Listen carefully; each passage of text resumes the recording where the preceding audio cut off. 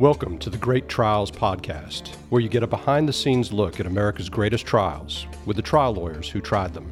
We sometimes get trapped as trial lawyers into thinking of before and after as kind of shorthand. And I feel like there's a tendency to not go as deep on what those losses really are. And those are the things that are going to matter to the jury. It's really important to dig for the gold in our clients' lives. Please rise. Court is now in session. Welcome to the Great Trials Podcast with your host, Steve Lowry and Yvonne Godfrey. I am Steve. Yvonne, how are you doing? I'm good. Steve, how are you? You know, I'm doing well. I was just thinking, I just checked out the podcast and I noticed that we are really becoming the international podcast because we've got listeners in Canada, Australia, Ireland, England, a couple in Kenya, some in Japan, Singapore. I mean, we are all over the world. So I'm excited. That's very exciting. I did not know that. That's pretty cool. Yeah, people all over the world learning about great trials in America. And I want to just say welcome to all of our listeners from all over the world. Yes, that's very exciting. Well, Yvonne, today we have a fantastic trial lawyer and a very good friend of the show on. We have Lloyd Bell. Lloyd is a partner, is the founding partner of the Bell Law Firm in Atlanta, Georgia. You can look up Lloyd at belllawfirm.com, learn all about him and learn about his law firm. Lloyd, how are you doing? I'm doing great. Thank you for having me. And I should tell our listeners that we were all together down in Nolens for the Southern Trial Lawyers conference and had just a great time. Strictly business. Exactly. Really good time though. Well, Lloyd, let me tell our listeners a little bit about you. Lloyd has been practicing law for more than 25 years.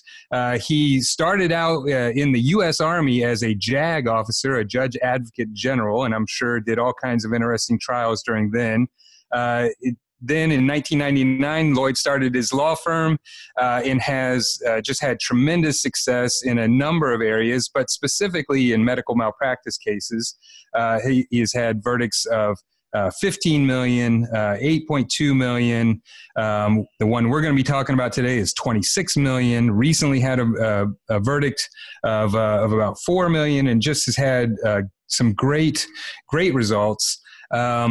Lloyd's firm in 2018 was chosen as the Personal Injury Litigation Team of the Year by the Fulton County Daily Report, which is a great honor.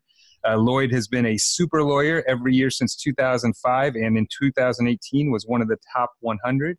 And Lloyd is also on the American Board of Professional Liability Attorneys in medical malpractice. Just an outstanding resume, Lloyd, and some great work by you and your law firm. Thank you very much, Steve. I appreciate that. Well, so the case that we're talking about today, and it's just a tragic case, is called Williams versus St. Francis Hospital. There's some other defendants in there, but I mean, that seems to be the main one. It was tried in 2017 down in Muskogee County, Georgia, which is Columbus, Georgia, and resulted in a $26 million verdict for Sandra Williams. That was Lloyd's client. She was severely injured from medical malpractice. And Lloyd, I'm going to just talk our listeners through sort of the facts of the case, and then we'll get talking about the interview with you. Then we're going to start to grill you. Yeah, exactly. So Lloyd, as I understand it, and if I'm wrong about something, just feel free to correct me. But as I understand it, your client, Sandra Williams, was a patient of a anterior cervical discectomy infusion back in October of 2012. And essentially, that's an operation where they go in from the front of the neck and remove the disc, or they'll decompress the disc space and then essentially fuse the neck together, the vertebrae together, in order to give some relief if she was suffering from either pain or numbness or things like that. And from all accounts, it seems like the ACDF went fine and that there were no problems during the surgery. And then about 36 hours later, at about 1:30 a.m., Miss Williams' husband called the on-call physician, which was a doctor named Dr. Westerlin. He was a surgeon at St. Francis Hospital, and told Dr. Westerlin that she had problems swallowing, that she was talking out of her head, talking nonsense. And he basically said, give her some popsicles, and then if nothing seems to happen, take her to the ER. At 2:30 a.m., they get to the ER, and it's noted that she has extensive neck swelling, burning, throat pain, difficulty swallowing. And one of the diagnoses that they looked at was a cervical hematoma, which is essentially swelling at the neck because of a collection of blood. They took an X-ray. The X-ray showed swelling and showed a hematoma and showed that the trachea was being compressed. And anybody who doesn't understand the anatomy, the trachea is essentially your throat that allows you to breathe into your lungs. And so this was compressing on her airway. Then it looks like for about 3 hours, she was in the hospital with not much happening. And the emergency room doctor telephoned the on-call surgeon, Dr. Westerlin, and told him that, something needed to be done with this patient because she had this issue going on. Dr. Westerlin orders that she go to the intensive care unit, but apparently she wasn't transferred to the intensive care unit at that point, and the nursing staff didn't transfer her, and the doctor didn't follow up on that. So the doctor actually arrives at the hospital at about 8:15 a.m. And this is something that we're going to get into talking about, Lloyd.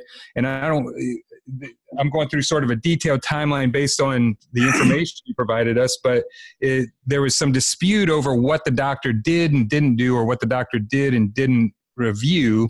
And part of it was was going through the audit trails. And we're going to talk about that a little bit because I think that's a really not only just interesting part of the case, but it's something that is becoming more and more important in medical malpractice cases. And if there are any lawyers out there who feel like they want to do medical malpractice cases, then audit trails are extremely important.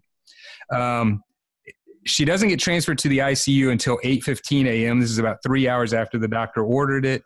And they have signs of shortness of breath. No doctor comes to visit her in the ICU. Finally, a nurse from the ICU calls the on-call surgeon at 9:48 a.m. and says, you might want to come up here because we have this patient who looks like she's going into respiratory distress. There was a dispute between the nurse and the surgeon about whether or not that was actually said, but at least the nurse said that she told the doctor that Miss Williams was in respiratory distress, and the doctor disputed that. And the CT scan was never done, even though it had been ordered. At 10 a.m., they order another CT scan. That doesn't happen until 11:27 a.m., so we're now almost 10 hours after the first call. Finally, at 11:45 a.m., the CT is reviewed, and it shows a dramatically compressed airway and in danger of collapse. A number of things happen, but the nurse calls the doctor to warn, the radiologist calls the nurse at the ICU to warn of this danger. The nurse calls the doctor to warn of the collapse. The doctor then orders a pulmonologist to come in, who, again, there was a contention over whether or not the pulmonologist reviewed the CT scan or not. The thing that I found really interesting here, Lloyd, is that even though we have all this going on with this patient where she's complaining about or not complaining, but showing signs of this compressed airway, at 12:15 p.m. when the pulmonologist comes in, he says she's alert, breathing on her own, cooperative, and has oxygen saturation of 100, which seems crazy when you've got a compressed airway. Even though he notes that, he makes a decision to intubate. They are unable to intubate because of the compression of the hematoma into the trachea. The surgeon tries to do a surgery to get the hematoma out of the way. They're still unable to get her intubated, and then finally they have an anesthesiologist who comes in and is able to get her intubated. At the time that he came in, I think you noted that the oxygen saturation dropped down to about 30%, which is extremely low. And then And then once they get her intubated, she doesn't wake up at that point. And even though she didn't pass away from this, she was severely brain damaged and was blind, rendered blind because of this, disabled, and dependent on caregivers. How was that, Lloyd? That was a very good summary of the facts. It sounded remarkably similar to my pretrial order, but that is pretty much what I was going off of. And I should say, Lloyd, sometimes we like to read the opening and closing, and you weren't able to give that to us. And I'll just tell our listeners the reason why Lloyd was not able to give us copies of the opening and closing is because after he got his $26 million verdict, the hospital paid almost the entire verdict very quickly. So there was no reason to go out and get the opening and closing. So that just shows sort of the effectiveness of Lloyd and his team and how great they did in this trial. Thank you. I appreciate that, Steve. I also have to say I actually thought the fact summary in the pretrial order was very good. Yeah. Thank you. I mean, it walked through everything really well. And then, I noticed that, you were making certain allegations in your pretrial, and I read the defense's pretrial, and they were basically saying that the stuff you were saying wasn't true. And so that certainly, I'm sure became a big issue of contention during the trial. And also blaming the nurses, which I hate, and I hope that we will talk about that. Right.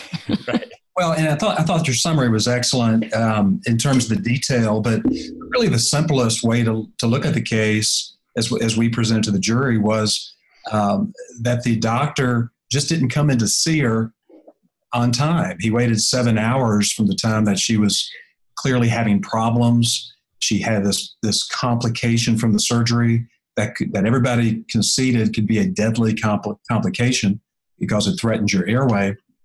And it was on the weekend, which is unfortunately a lot of the medical malpractice cases we see concern care over the weekend.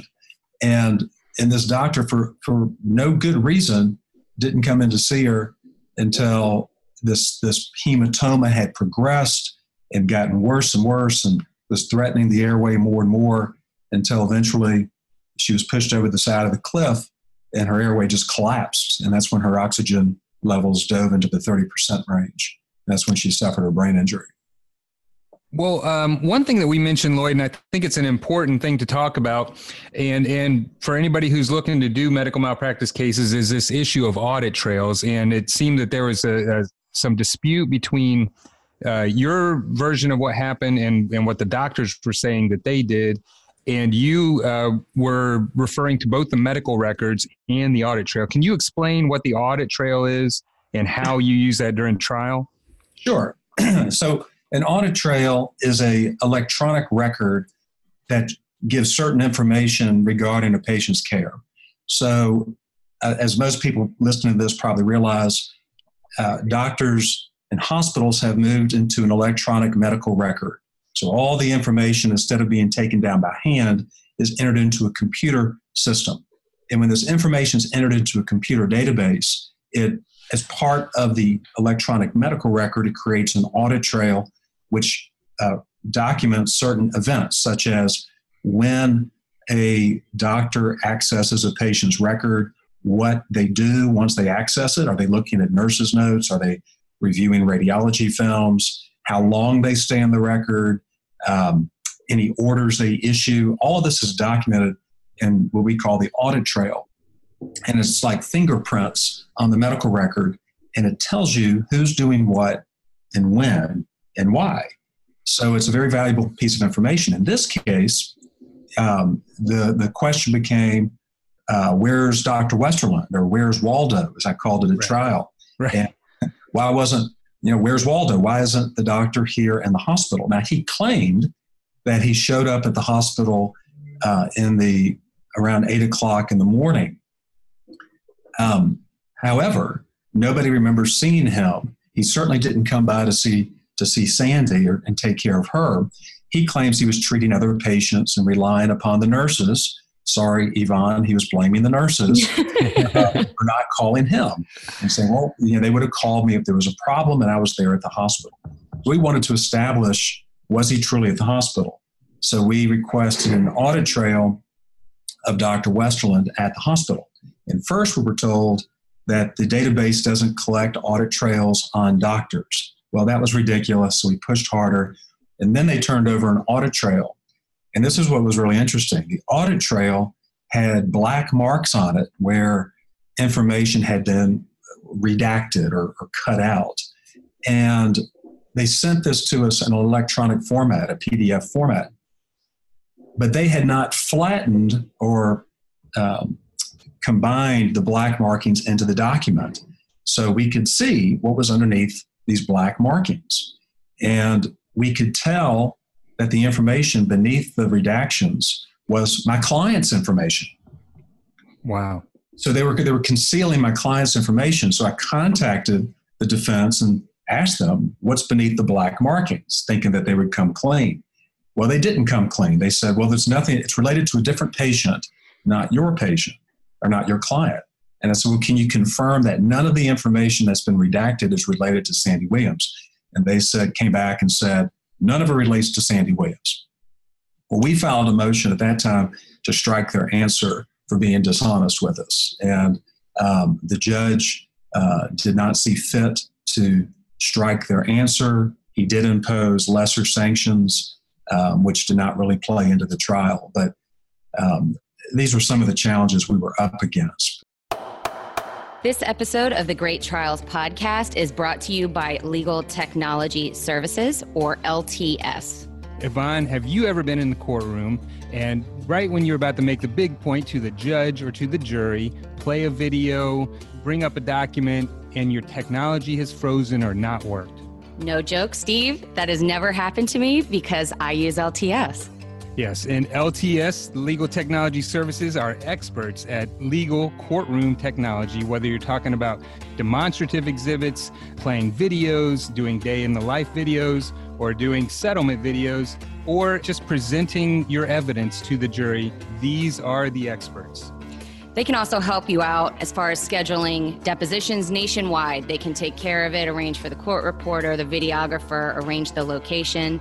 They get what a trial involves, they get what a deposition involves, and you can use them to make your life a lot easier. They have also been voted 4 times as either the best of trial services or best hot seat technician by the Daily Report. So you should definitely call them up. And when you do, mention the Great Trials podcast. And that's Legal Technology Services. You can talk to Bob, Melanie, or anyone else on their team. They are fantastic people and fantastic at their jobs. Legal Technology Services at ltsatlanta.com. That's ltsatlanta.com. I just was going to ask, just so the listeners understand, and also selfishly, so I understand. So what they redacted was information. I guess, why would they do that? What they were redacting, like when her record had been accessed, or what was the? Well, the audit trail we had pressed for them to disclose was the audit trail for the doctor, showing where the doctor was and when. The part that they blacked out or redacted showed when the doctor first interacted with Sandy Williams, and they didn't want us to see that information. So they redacted it, and they said, well, here's his audit trail where he did see some other patients close in time to when he saw Sandy, but they didn't apparently want us to understand when he was documented to first see Sandy, which was much later in the day. So I see. It's like a Sherlock Holmes novel. I mean, you're having to follow these clues, and then the audit trails that reveal the truth that he had not seen Sandy. He could not show that he was in the hospital until hours after he had claimed to be in the hospital. And that became valuable in proving the case. I see. Go ahead, it just seems like they were so, almost, I don't want to say lucky, but I mean, some great work by you and your team, Lloyd. But normally when they present information about a doctor and there's other patients there, they just say that this is protected by HIPAA, and you just basically have to take them at face value. And there's really no way that you can test that at all. And because they had not correctly redacted this, you were able to see that they were actually covering up information about your own client. But that's great work. I mean, it makes me worry about all of these. We do some medical malpractice cases, and whenever they redact information, I mean, you almost just have to trust that they're doing the correct thing, and when they're not, I mean, that could be devastating to both your case and your client. So, I mean, it's that part of the case is shocking to me. I mean, I guess it shouldn't be shocking to me, but that a lawyer would get involved in essentially covering up evidence is pretty damning.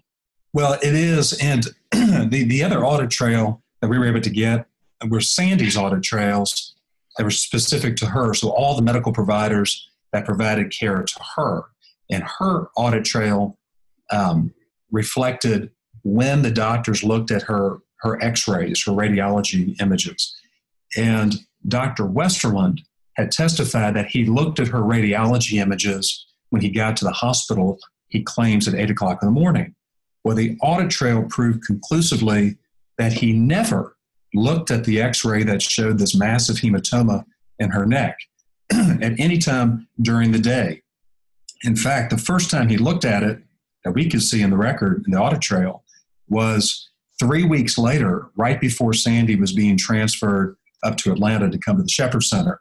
So the audit trail was able to tell the true story of what the doctors were doing or not doing, and in a way that was indisputable, and helped us pinpoint the timeline, which is very helpful to us. So when I assume then that you pointed that out on cross-examination of the doctor, that the first time he actually looked at it was 3 weeks later. How did the doctor react to that cross-examination? Well, the computer must have made a mistake. Right. There's an error in the data. I'm not kidding. The answer was, I don't know. I'm sure that there must have been a mistake with the software, a mistake with the computer. And of course, we showed all the other places that were indisputably accurate in the audit trail, but the part that hurt him, apparently a virus had entered into the computer system. Yeah, so it'd be a little silly, but that was pretty close to what the actual testimony was. Wow. I just had a couple quick background questions. How old, your client, Miss Williams, how old was she when she had the surgery? At the time she had it, I believe she was 56 years old. Got it. And this was the second surgery. She had had the identical surgery, or nearly identical surgery, maybe 10, 15 years before. And it's very common that over time you have to have a so-called revision surgery because your body ages and you have degeneration. But it's a very routine surgery. And it sounds very complicated the way Steve was describing it at the introduction. But it's a very routine surgery. I mean, you have the surgery, and typically you're released the next day. Hundreds of thousands of people a year have the surgery. And this complication is a known complication, and it's rare, but it is known. So you have to be alert to it. And they for whatever reason didn't address it in a timely way, which is, of course, why we ended up in court. Right. And then the defendant physician that Dr. Westerland, what was his specialty? Like, was he a hospitalist, or what was his? No, he's an orthopedic spine surgeon. Okay. And he was the partner of the actual surgeon, who's named Dr. Walsh. And one of the most impactful parts of the trial was when we called Dr. Walsh as our first witness.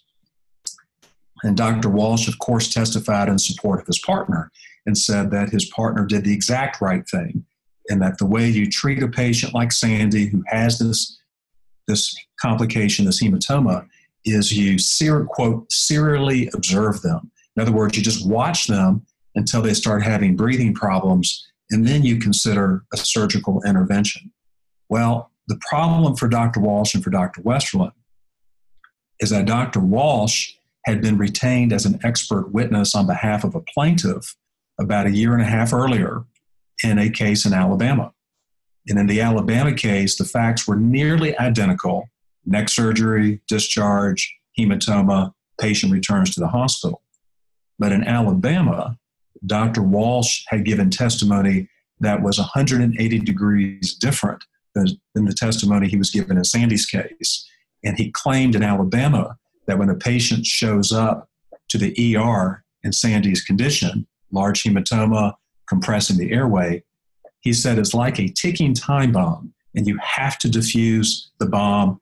You can't see the clock, and you have to get that person back to surgery immediately before their airway is compromised.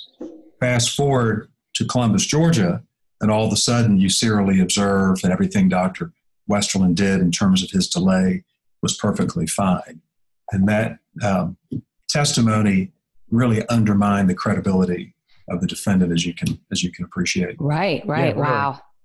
So yeah, that's one thing I was wondering about, Lloyd, as I was reading the timeline is, whether or not, there are certainly big gaps in action here. And, even after they ordered things, certain things didn't happen. But was the crux of your case that when she came in to the ER or by 5:35 or 8:15, whenever the surgeon got there, that at that point they should have been going in and surgically removing the hematoma and intubating her at that point? Close. She actually came to the emergency department at around 2 o'clock or 1:30 in the morning. And she reported that she had not been able to swallow her own saliva for over a day or a day and a half. The imaging, the x-ray of her side of her neck showed this large hematoma. At that point, they should have gotten the surgeon in to evaluate her, protect her airway, and get this hematoma out of there. Because it's not the blood itself that's expanding and threatening the airway, but blood is an irritant. So the blood is causing all the tissues in the neck to swell. So it's the combination of swelling and blood that was the real threat. It's unpredictable how fast that advances. But if it advances, and it may not advance, but if it does, it can obviously be lethal. So it was a delay in assessing her, a delay in treating her. And then ultimately, when they provided care to her, they provided the wrong care and pushed her over the edge and essentially pushed her into a respiratory failure situation. Okay. So one thing I wanted to ask you about is this issue I pointed out in the timeline, that when the pulmonologist comes to see her, he basically it sounds like the way he described that she was doing at 12:15 p.m. was, pretty well, yet he also makes the decision to intubate her. But how did that all play out, and what was going on there with how he comes in at 12:15 and she's breathing on her own, oxygen saturations of 100, and there's a decision to intubate? Well, there are two doctors involved. Dr. Westerland has finally shown up to the ICU where Sandy is. And Sandy is now having progressively more difficulty breathing. She's still able to fully breathe. That's why her oxygen's okay. But she's having more and more problems breathing, and she has a heaviness on her chest. Dr. Westerland calls for help from this young pulmonologist named Dr. Christopher Tidwell, who just happens to be in the hospital seeing his patients. So Dr. Westerland calls Dr. Tidwell and says, "Come evaluate my patient." Dr. Tidwell shows up, and as I explained it in trial, Dr. Westerland has essentially handed him a box of snakes and presented this patient to him who is in very critical condition and an imminent threat of losing her airway. And Dr. Tidwell made the decision to attempt a bedside intubation rather than call in the anesthesiologist, who's the real expert in airway management. And Dr. Tidwell gave her sedative, and he attempted to intubate her. Well, the sedative, we contended, collapsed her breathing completely and put her into respiratory failure. And so Dr. Tidwell's trying to get the tube down her throat. At the same time, Dr. Westerland is now in the room, and he cuts her neck open bedside with a scalpel. And he's got his fingers inside of her neck, scooping out globs of hematoma and wiping them on the bed, trying to decompress or get the pressure off of her airway. And it was just a mess. And finally, the anesthesiologist is called and arrives. And he's able to get a tube down her, get her lungs breathing again with the machine. But by then, her brain has been without oxygen for, we estimated, maybe 20 to 25 minutes. And it takes her weeks to wake up, and she's still recovering, although she's making remarkable progress from where we thought she'd be, but completely avoidable. Just the ultimate in bad medical management.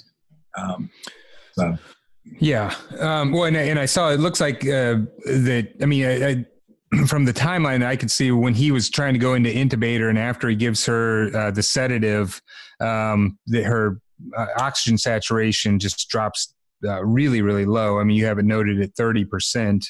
You know, as we all know, if you do medical malpractice cases, once you get below 90, you're starting to get into the danger zone. So 30 is very extremely low. Well, and it's interesting too, Steve, the only reason we know that her oxygen went that low is because Dr. Tidwell, the pulmonologist, documented that in his notes. There is no record of her desaturation or her lack of oxygen in the hospital record. They did not record her oxygen levels at this period of time, showing that they were plunging. They did not have any good excuse for why they didn't record that information. It's a vital sign. Nurses should have recorded it. But Dr. Tidwell documented that. Now, there's other record evidence that she was turning blue during this time, which is the sign of oxygen deprivation. She was becoming what they call cyanotic. But again, the problems with the record, rely on people to enter the information inaccurately, and it becomes a real challenge sometimes to get the true facts. Well, and everybody knows that when you go into the hospital, they put the sensor right on the end of your finger, and they're constantly monitoring your oxygen saturation. So did they say that monitor wasn't on her? Or? Well, they're doing that real time. You can see it on the screen, but unless a nurse goes to the electronic medical record and actually physically enters that information in, the information's lost. So it's not recorded, even though it's being monitored on the monitor. Yeah, it's I don't really know what their excuse would be for that. Sometimes you hear them talk about when it's an emergency situation that they don't feel like they have time to take down the vitals, even though I've seen cases where even when an emergency situation's going on, they'll write it right on their own gown so that they can then come back later and put it in the records. Yeah, that's what they're supposed to do here is, they said the exact, you've done a lot of these cases, you know what I'm talking about. They said the exact same thing. They said, well, we were treating the patient, not the chart, and our priority was to provide patient care. My response to that is, well, you're supposed to go in and record these vitals after the emergency has passed, aren't you? Well, yes, we are. Well, did you do it in this case? No, we didn't. And they did not have any excuse or good explanation for why they didn't. Right. Of course, I suggested, or at least raised the possibility to the jury, that it was in their interest not to record this information because they knew that it could potentially expose them to liability. But, what the actual truth is, we're never going to know because they didn't record the information. Right. So, go ahead, Yvonne. Well, no. So I was just going to ask you when you get to trial at that point, Dr. Westerlin, who we've been talking a lot about, and then Dr. Tidwell, the young pulmonologist, you proceed to trial against both of them. I did. That's right. And did they blame each other at all, or were they kind of on the same page? They started off more on the same page, and they ended up on very different pages because Dr. Westerlin when he testified on the stand, he testified that when he left Sandy's bedside in the ICU, he went out into the common area to do some other things. And when he left Sandy, she was in good shape. She was breathing well. She was not in any distress. She was looking good. And he essentially blamed Dr. Tidwell for coming in and trying to intubate her and putting her in the situation where she lost her airway.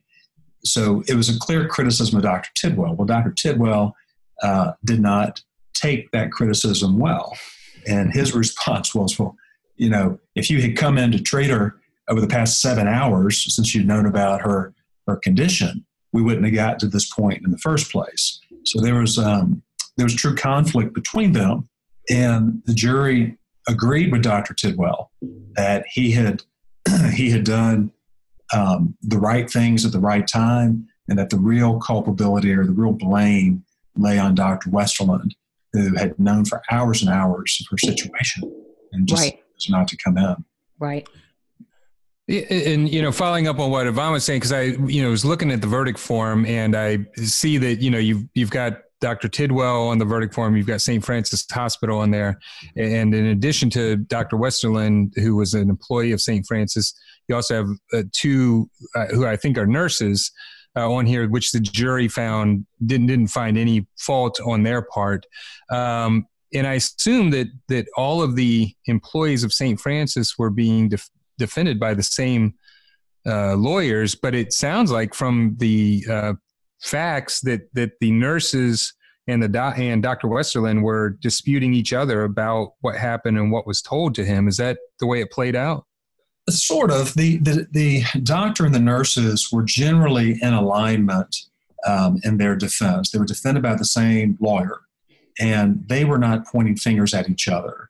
And the criticism against the nurse or the nursing staff was very limited in scope, but it was a real criticism, obviously.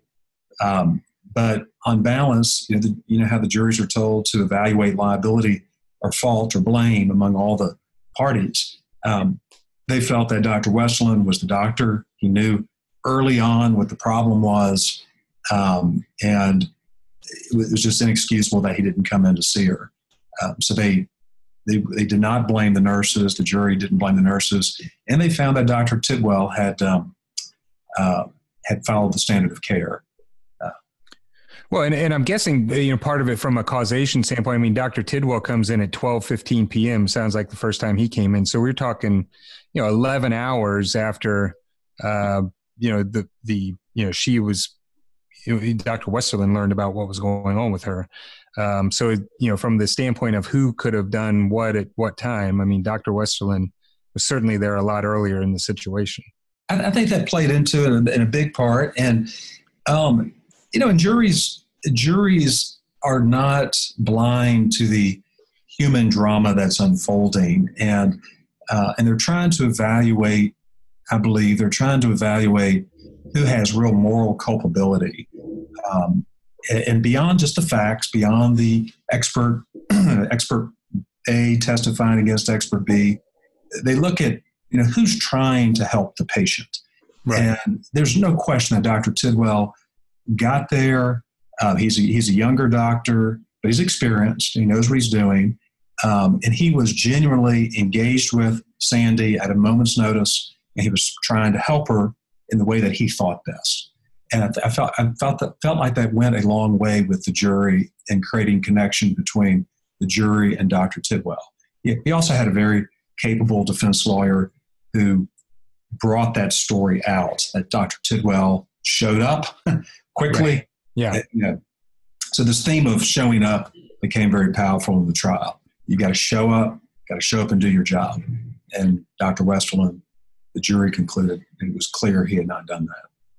Well, and speaking of what appeared to you to resonate with the jury, were you able to speak with them after the verdict? Well, we did more than that. When the verdict was entered, and the judge announced that told the jury that they were allowed to speak with us, and we had a phase after the verdict where the jury was asked to decide the issue of attorney's fees. I can talk about that in a minute because it's pretty interesting. Yeah. It's how we got the case resolved. But when the whole case was over that day, the final day of trial, the jurors approached me first, and they said, would it be okay if we spoke to Sandy? And of course, that was fine. So I said, sure. So they walked over and they asked Sandy if they could pray with her.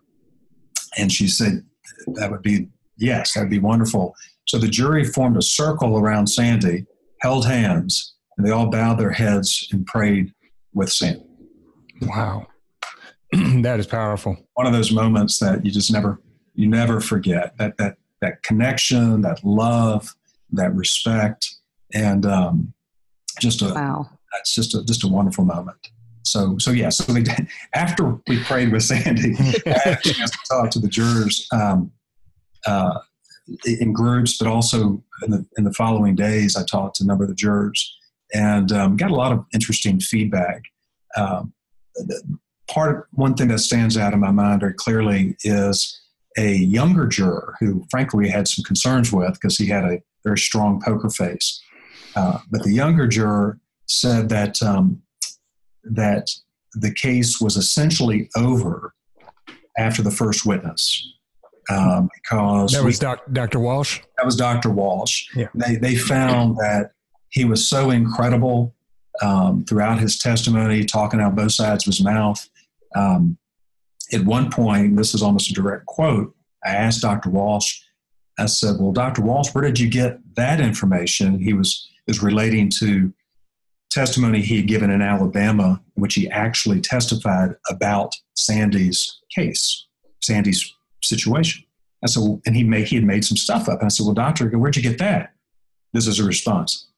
I don't know. I said, well, are you just making this up? And he goes, I don't know, maybe. And when you get a witness, especially a key witness, a doctor testifying that maybe he's making things up, right? Yeah, it's not going well for the right. But this juror said this was his view was that the case, at least on liability, was basically over after the first witness, and then the other witnesses reinforced that. But yeah, so that was one thing that stood out from the jury, and some other things that stood out were. This discussion of damages. We had asked the jury to actually return a verdict closer to $35 to $40 million. And there was a strong discussion that the verdict should have been over 30, but there was one or two jurors who felt like the verdict should have been between 10 and 15. And there was and that was what was taking the jury so long. Of course, we're chewing our fingernails down to the nub, right, as the hour after hour go by. But ultimately, they came back with a very strong verdict that's going to take care of Sandy for the rest of her life. Right. Quickly, just as kind of a sort of a practice pointer for our lawyer listeners. Obviously, Dr. Walsh was a key witness for you, especially being able to bring out this testimony that he had given in Alabama. How did you learn about that testimony? How did you find it? Well, I had, of course, taken Dr. Walsh's deposition and asked him if he had ever testified in previous cases. And he mentioned testifying in Alabama. He made it sound like it involved different issues. But I asked him, who was the attorney you were working for in Alabama, and he gave me his name. So later, after the deposition, I contacted the attorney in Alabama and asked him to send whatever he could, and he was able to send over a copy of a deposition and some deposition exhibits. So we found the name of the patient in Alabama that Dr. Walsh was actually working for as an expert, and in the Alabama case, the patient actually died from lack of oxygen was the allegation. And so we contacted the family in Alabama and told them who we were, told them what we were doing, and we asked them if they would sign a HIPAA, a medical authorization, so we could get the Alabama patient's records. And they did. They're very friendly and, were empathetic with our client because of what they had experienced in their family. Of course. We got the HIPAA. Then we ordered for the medical records, including the radiology films. So we were able to get the lateral or the side X-ray of the Alabama patient and compare it to the X-ray of Sandy's, and they were identical orientation. Well, which side hematoma do you think was bigger? Right. Sandy's was bigger than Alabama. And in Alabama, Dr. Walsh had testified that it was the largest hematoma he had ever seen in his career. He said it was massive. It was enormous. These were his words. So when we get back to our trial, I put up this massive, enormous Alabama hematoma, and then I put up Sandy's, and they're both on two big boards. And I said, well, doctor, I go, which one is bigger? Well, I think they're comparable. Right. I said, okay, well, let's go with comparable. And because they're comparable, just like in Alabama, Sandy's hematoma is massive. Sandy's hematoma is, I guess, the second largest you've ever seen. And his credibility was just going down like in flames. This episode of the Great Trials podcast is brought to you by Forge Consulting. So when a case gets resolved and you've reached a resolution for your client, a lot of times that is only half the job or a portion of the job. Many times the clients still need help on either setting up trust or figuring out how they're going to manage the money that they've received. And when you have questions like that, that is where Forge Consulting comes in, and you can find them at forgeconsulting.com. Yeah, they can really help you out with a lot of the stuff that can be really hard to navigate both for your clients and for the lawyers. They can do stuff like administer special needs and other types of settlement trusts. They can help your clients address and preserve Medicare and Medicaid benefits. They can assist with investing assets and expediting the settlement process. They're really fantastic. If your brain kind of turns off when you get with numbers, then these guys can help you out. They also specialize in structured settlements, structuring attorney's fees, traditional annuities, and other financial management portfolio type questions. They can help your clients in all aspects. Please reach out to Forge Consulting. You can find them at forgeconsulting.com. And when you reach out to Forge Consulting, please mention the Great Trials podcast. Again, that's forgeconsulting.com. Right. Wow. Well, and I just think that's an important point to bring out, because a lot of lawyers know, and for our non-lawyer listeners, when you've got a testifying expert in a case, a medical expert in the case, then you get their CV, you usually get a testimony list if you have it, and you talk to them about other cases they've testified in, and you kind of do your work on the opposing side's expert. But in this case, Dr. Walsh was a fact witness, but you still did. It was because you did that work behind the scenes of, had he testified as an expert that you were able to bring out this, a point that one of your jurors thought basically decided the case from the beginning. Right. And that's a good point, Yvonne. I mean, what I find is the harder I work, the luckier I get. Right. Yeah. You put those hours in and go to the effort of running these things down. 99% of the time, they don't help you.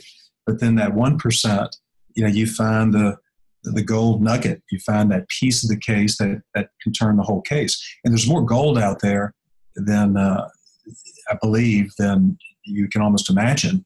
But it just takes that legwork, to reach out to the family in this case, to follow up with the lawyer, which was pretty tough because it was his former expert. So he was cooperative but not overly eager to help.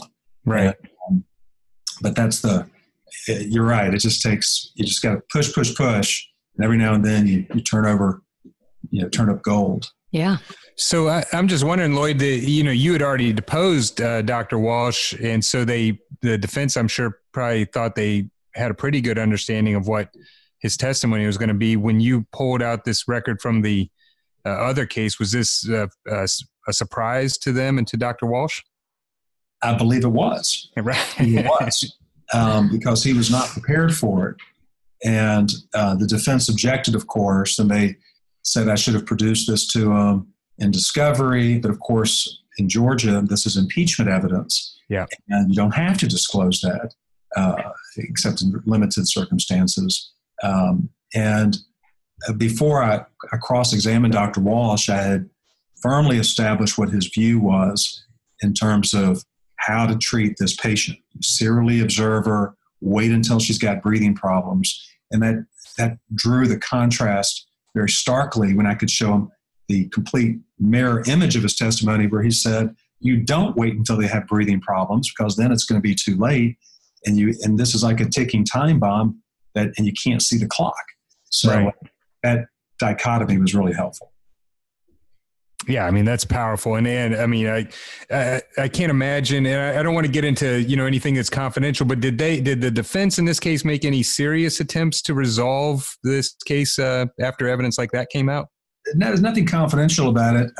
They did not offer any real settlement for what we thought the case was worth.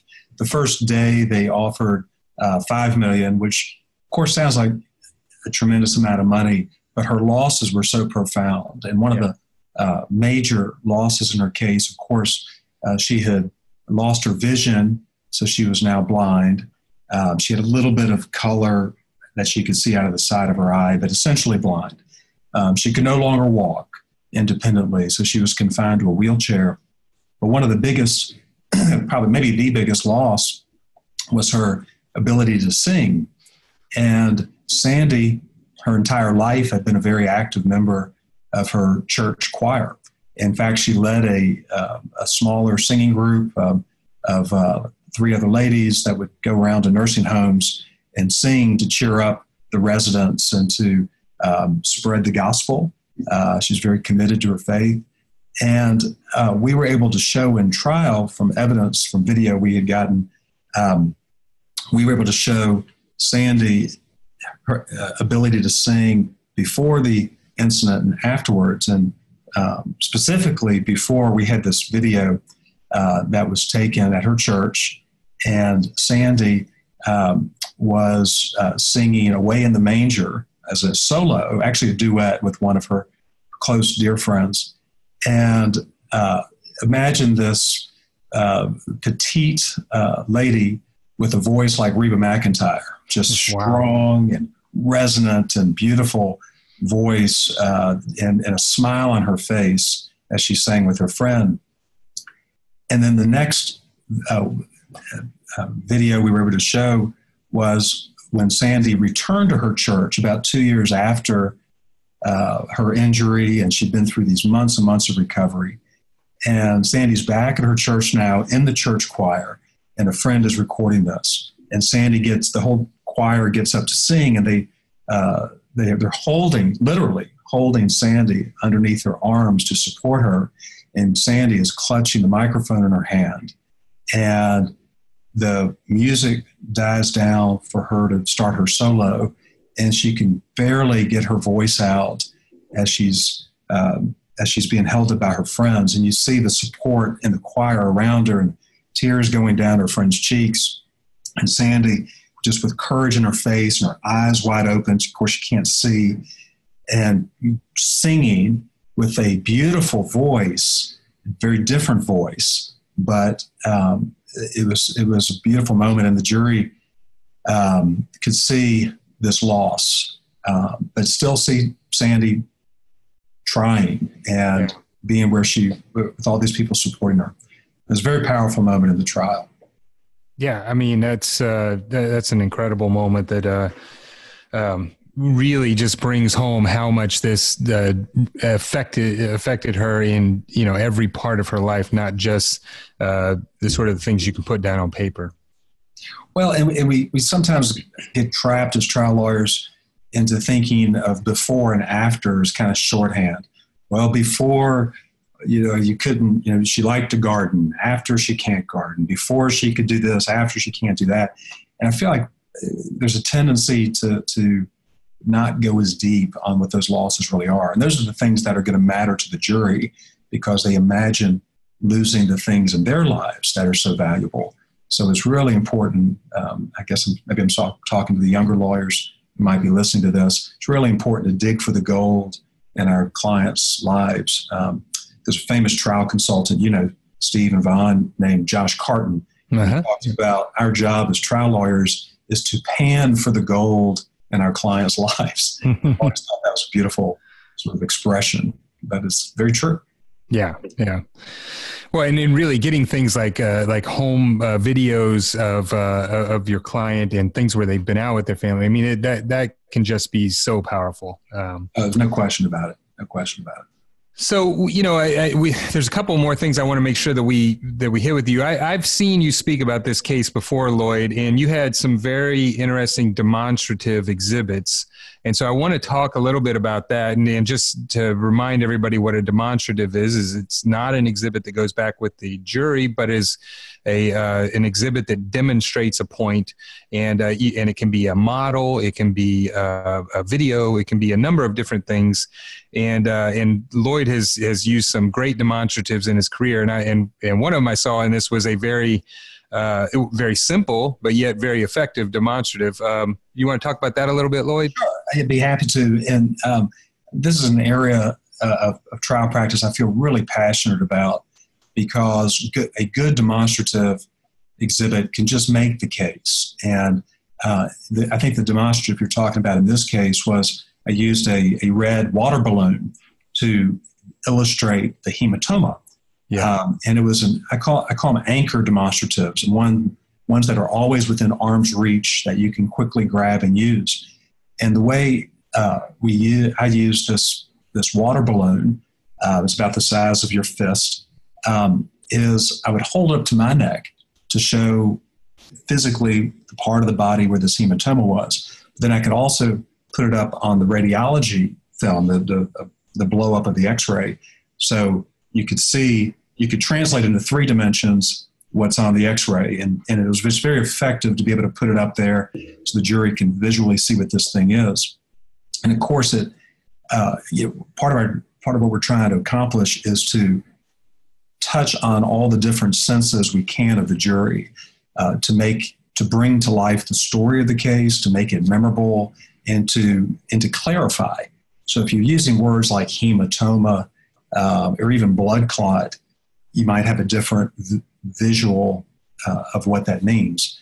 But when you show them, this is the hematoma, or this is a demonstrative of the hematoma, they get a visual anchor in their head, and they see this big ugly thing that you really do not want in your throat. There's not a whole lot of room in there. You don't want this thing squeezing on your windpipe. In a recent trial we had about 3 weeks ago, not to get off topic too much, but talking about demonstratives, the issue was the doctor had put what's called a femoral catheter in the wrong blood vessel. He put it in the femoral artery instead of the femoral vein. They're real close to each other, but these are big vessels, and you really don't want to stick this in the wrong blood vessel, because you can kill the patient by putting medicine in the wrong place, which is what happened. Didn't kill my client, but it caused her to have her leg amputated. So we made a model of these 2 vessels, just literally a blue PVC pipe next to a red PVC pipe, and we drew arrows on them showing which way the blood flowed, and then we got a catheter, and we used that model to put it right up in front of the jury and show they stuck it here, and they should have stuck it here.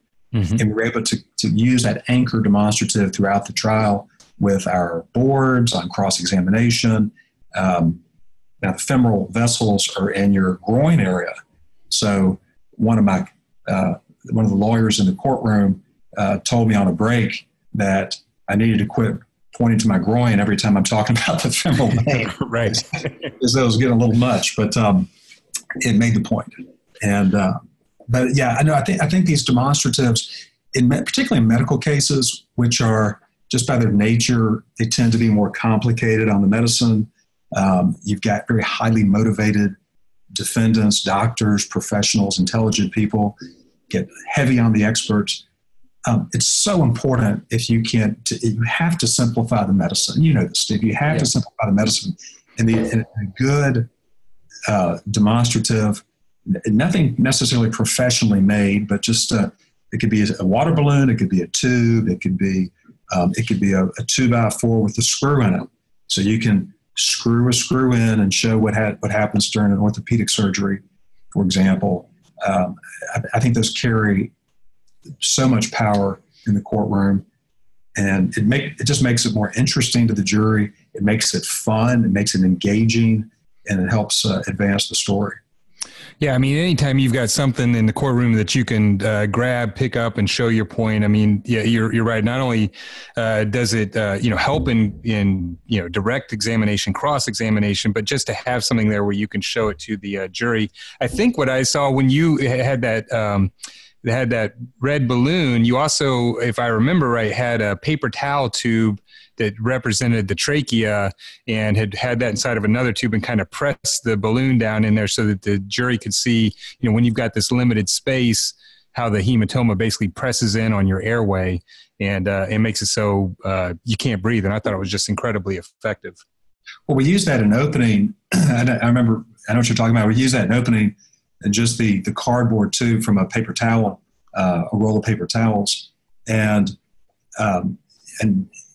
as I was telling what happened and how this hematoma, this water balloon hematoma, was pressing against the trachea, the visual effect and the noise was my hand crushing the paper towel, crushing and sort of twisting it, which is what happened to Sandy's trachea.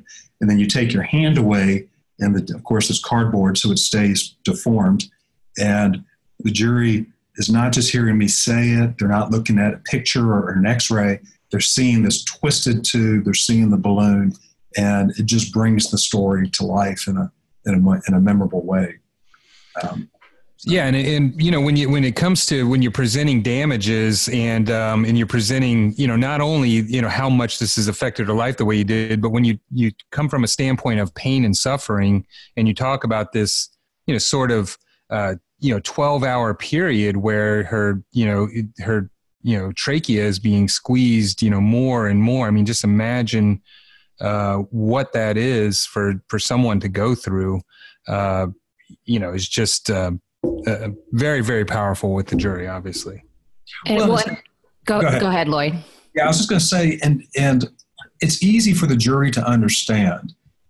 If a medical malpractice case becomes a contest of experts who are debating the finer points of medicine, you're just going to lose as a plaintiff's lawyer, because the jury is not going to have the motivation to take strong, bold action because it's just too confusing. But if you can align your medical malpractice case, I like to teach it this way, with one of the 7 deadly sins, or one or more, so that the jury understands the moral failing, the moral culpability, then it causes them to want to have a response against that immorality. So the 7 deadly sins you think of in medical cases, you think of sloth, which is just laziness. Right. In this case, our expert didn't, not our expert, but our defendant just didn't get out of bed and come in to see his patient on the weekend. It's a Saturday night. Who wants to get out of bed on a Saturday night? So there's that element of it. There's, other sins, greed, gluttony. But the bigger point I want to make is just that it has to be a morality play. There has to be a moral component, a moral failing to motivate a jury to return a strong verdict.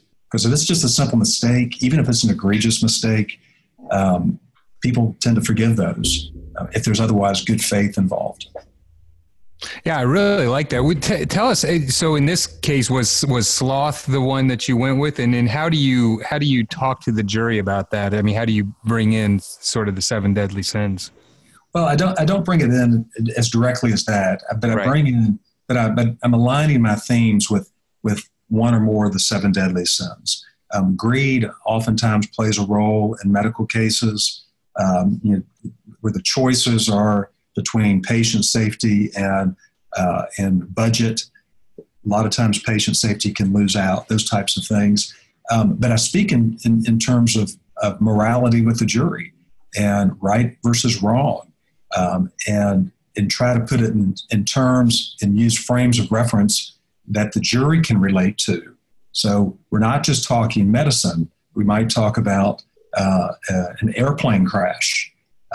Well, what happens if the mechanic doesn't come in to address a problem on an aircraft, or a train, or whatever example you think will connect with the jury? So it's getting sort of back to the beginning of jury selection.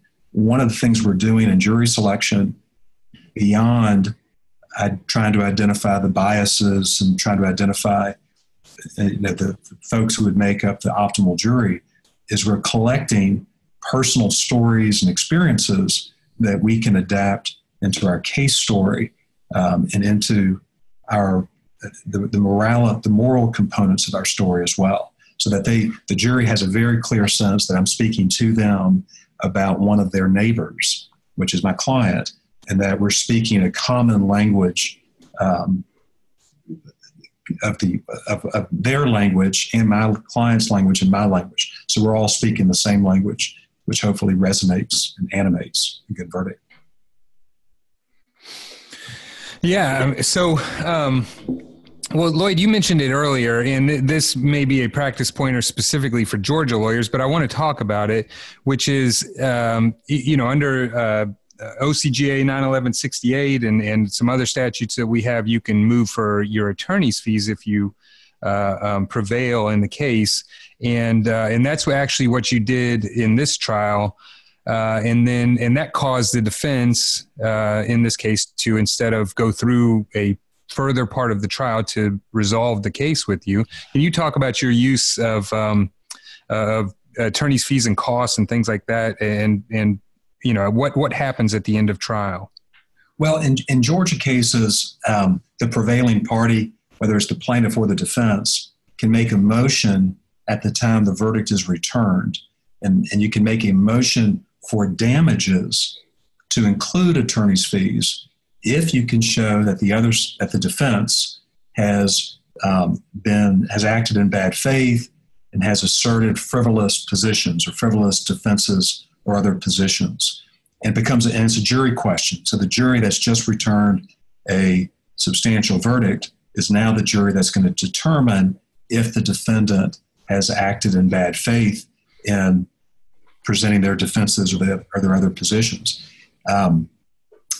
And it can be a very effective motivator for the defense to go ahead and resolve the case for the verdict and avoid the potential of having to pay additional 30, 40% maybe in attorney's fees and other damages.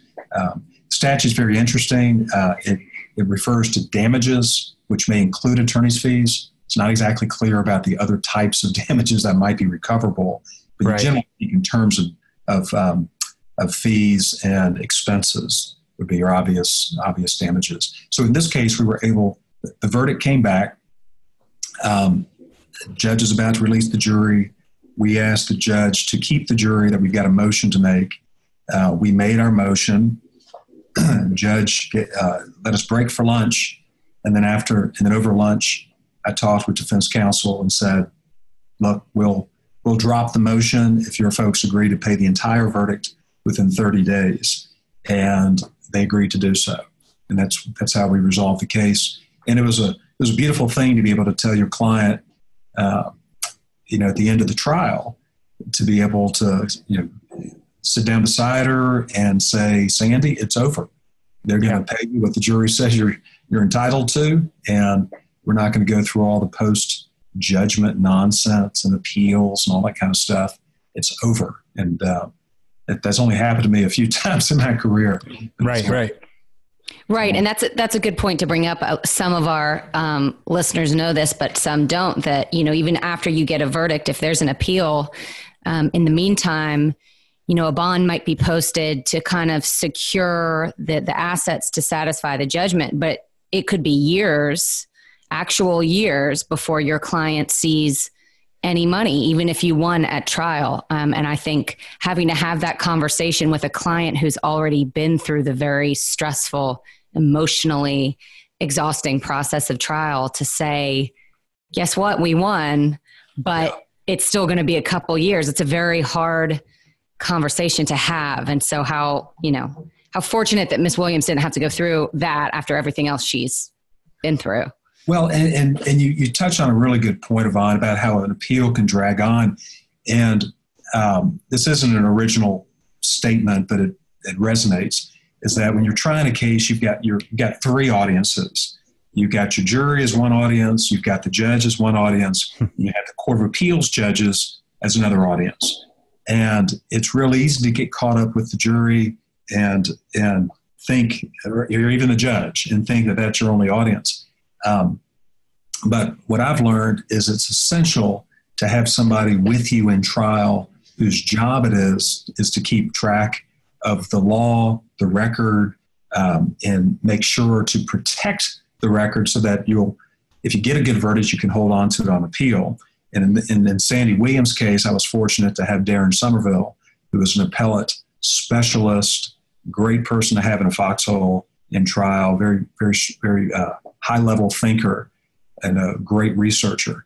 So he was an essential part of the team, making sure that our record was clean. And then we had Larry Schlachter, who's a neurosurgeon, who's also a lawyer. And Larry was also part of our team. And he was essential in making sure that I was communicating the medicine correctly and making sure that nothing was being lost as we explored the nooks and crannies of the medical records. So he was a very valuable part of the team as well. You really can't try a medical malpractice case effectively by yourself. You've got to assemble a powerful team to be successful. Yeah, I mean, and there's always so many things coming at you from the defense, and we see it in the medical malpractice cases, also in our product liability trials, where in product liability cases, it's every night they're going to come up with some new motion that you're going to have to deal with in the morning, and which can be very distracting if you don't have a good team put together to handle it. So having those effective team members is essential. I agree. There's another piece of this trial, Steve, that I think I should bring out a little bit, because I had never tried a case in Columbus, Georgia before. I was stationed down there at Fort Benning when I was in the Army as a young JAG officer, so I knew where all the good barbecue restaurants were. But I never tried a case down there. And when I typically try cases, I use a lot of technology. I bring my own flat screen TV and iPads and equipment to project images, evidence, a lot of demonstratives I do electronically. And I had some concern about how that would play in a smaller community like Columbus that doesn't, that the courtroom's not equipped for that. It's not something that's used as much. And the technology worked really well in helping tell the story to the jury. And one of the things they told us afterwards was how useful it was to see the electronic timelines, the pictures, just simple demonstratives, including pictures of witnesses with the testimony that they offered in trial, to see that at the end of trial, to kind of help them organize all this information. Because this was a little over 2 week trial. That's a lot to ask of anybody, to try to keep track of all the players and all the information of that period of time. So I'm a believer in use of trial technology, as you know. Yeah, and I couldn't agree with you more. It used to be early on in my career, people would talk a lot about, well, does it look like you're going to be, too slick or too sophisticated for a small town jury? And maybe they won't like that. But what I found in my practice, and I know you found in yours too, is, first of all, most juries have never seen an actual trial happen. So they don't really know what's normal or what's not normal. And they watch a lot of TV, and so they'll see trials on TV. And so that, I think there is a certain level of expectation that you do have these things that can, make your points much simpler, make them much more effective, and just keep the jury engaged. So I'm a big believer in technology. The one thing I'll say, Lloyd, that I've always admired about you is that you're able to do the technology yourself, because you really have a good understanding of it, where, we and I'll give a little plug to one of our sponsors, Legal Technology Services. We use companies like that who help us put that together, because, me and my partners are we're not the best people when it comes to technology. So, but I've watched you do it, and the way you use it is really well. And that you're able to do it yourself is amazing to me. It's just another layer of in my mind, something that could go wrong, but you handle it very well. Well, I appreciate you saying that. And I think there's really a role for both. I think there's a role for the legal technology companies to get the initial setup in place because one of the things I'm seeing more and more is that defense lawyers are making motions to require you to place monitors on their bench. And there's more logistics than what I've done in the past, where I've just had my TV, my iPad, and my own internal system. Now I'm using technology companies, like I did in this last trial, to set up the amps that are necessary, the monitors, make sure all the infrastructure's in place, because that takes one more thing off my plate. Now, what I'll do in trial that maybe a lot of folks haven't done or gotten comfortable with is driving the exhibit presentation myself off of iPad. And I'm comfortable with it. I've been working on it a long time. And I find it's so much more effective if you can take out the middleman who's you're having to interact with to put stuff up. If you can put it up on the screen yourself, highlight, call out, those types of things, I think it's impressive to the jury. It moves the case along a little bit faster, and frankly, it's a lot of fun. Yeah, exactly. There's a role for fun in trials. It's not. It doesn't have to always be deadly serious. No, we're big believers that should try and not only, these are serious cases, but they can be long, they can be exhausting. So you have to be able to have some fun and do things that make it entertaining for everybody. So I'm a big believer in that. I did have one other question for you, Lloyd, and then we're going to let you go because we've taken up a lot of your time. I noticed that when the case was filed, it included both claims on behalf of Miss Williams and her husband as a loss of consortium claim, but at the time you went to verdict, it looks like it was just a claim of Miss Williams. And I was just wondering, was there a strategy issue there? Was there, I hate to get into the personal life of Miss Williams, but was there some dissension in the marriage? What was the reason for removing that claim? No, it was none of those things at all. Her love of her life is Philip Williams, and Philip developed cancer during the trial, or during the course of the litigation, and he was deposed, but unfortunately, about a year before trial, he passed away from cancer. Oh wow! And one of the more poignant and memorable parts of the trial was the discussion about how Sandy had moved up to Atlanta with one of her dear girlfriends to help her, while Philip was at Emory during the last stages of his cancer. And she would sit beside him in her wheelchair and hold his hand while he was in bed. And she would talk to him, and they would laugh together. And we got a lot of this on videotape that we were able to show the jury. And the point being that because of Sandy's injuries, she was not able, as she put it, to be the wife that she needed to be for him during the last stages of his life. So this was a tremendous loss to her, that she was not able to provide, in her mind, the support that she wanted to. Philip, of course, made Sandy promise that she would not give up on this trial. And he wanted her to pursue this and hold these doctors accountable for what they had done to his wife. Now, one of the funnier parts of the trial was when we played Philip's testimony, his deposition testimony, and Philip was talking about Sandy, and it was talking about her after her injury, and said how Sandy would just speak her mind about anything. And Philip said, he goes, there's just no filter. She'll tell me if I'm too fat. She'll tell me if I'm too bald. And he's with a smile on his face and just love in his eyes. You could just see they adored each other. But of course, that was why we ended the consortium component. And but it was very special to share that with the jury, and for the jury to see how much they meant to each other. Wow.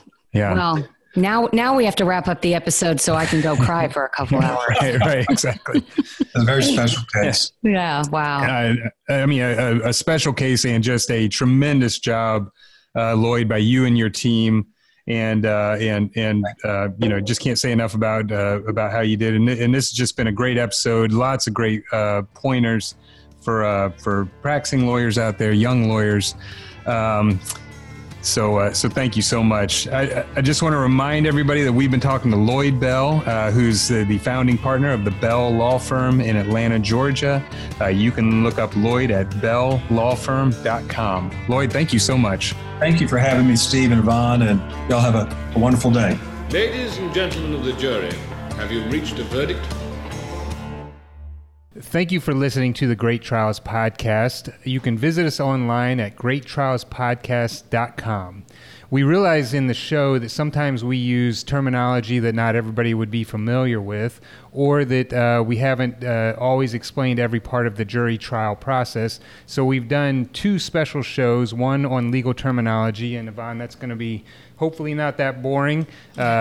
We've included a number of people in that so that we can make that more entertaining, and a show on the jury trial process. And we've also put links to those episodes on our greattrialspodcast.com, as well as a glossary of the legal terminology on the website. Yeah, so check those out.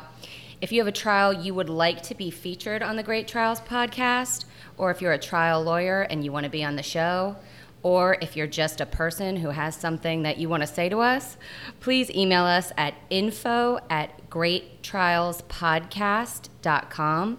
Note, if you have something mean to say, we don't have email. Right, exactly. We only need positive commentary. Yeah, we're fragile. Yeah. You can also rate or review us wherever you get your podcasts, Apple Podcasts, Stitcher, Spotify, Google Play, or wherever. Again, if you have something mean to say, our podcast is not available for review. We also want to thank the people behind the scenes. One is Taras Misher, who is our podcast extraordinaire. He is from Podcast on the Go, and Allison Hirsch from Capricorn Communications. She is a magician when it comes to putting these shows together and getting them scheduled. And this has been the Great Trials Podcast, and we appreciate your time and hope you'll listen again. Thank you for listening.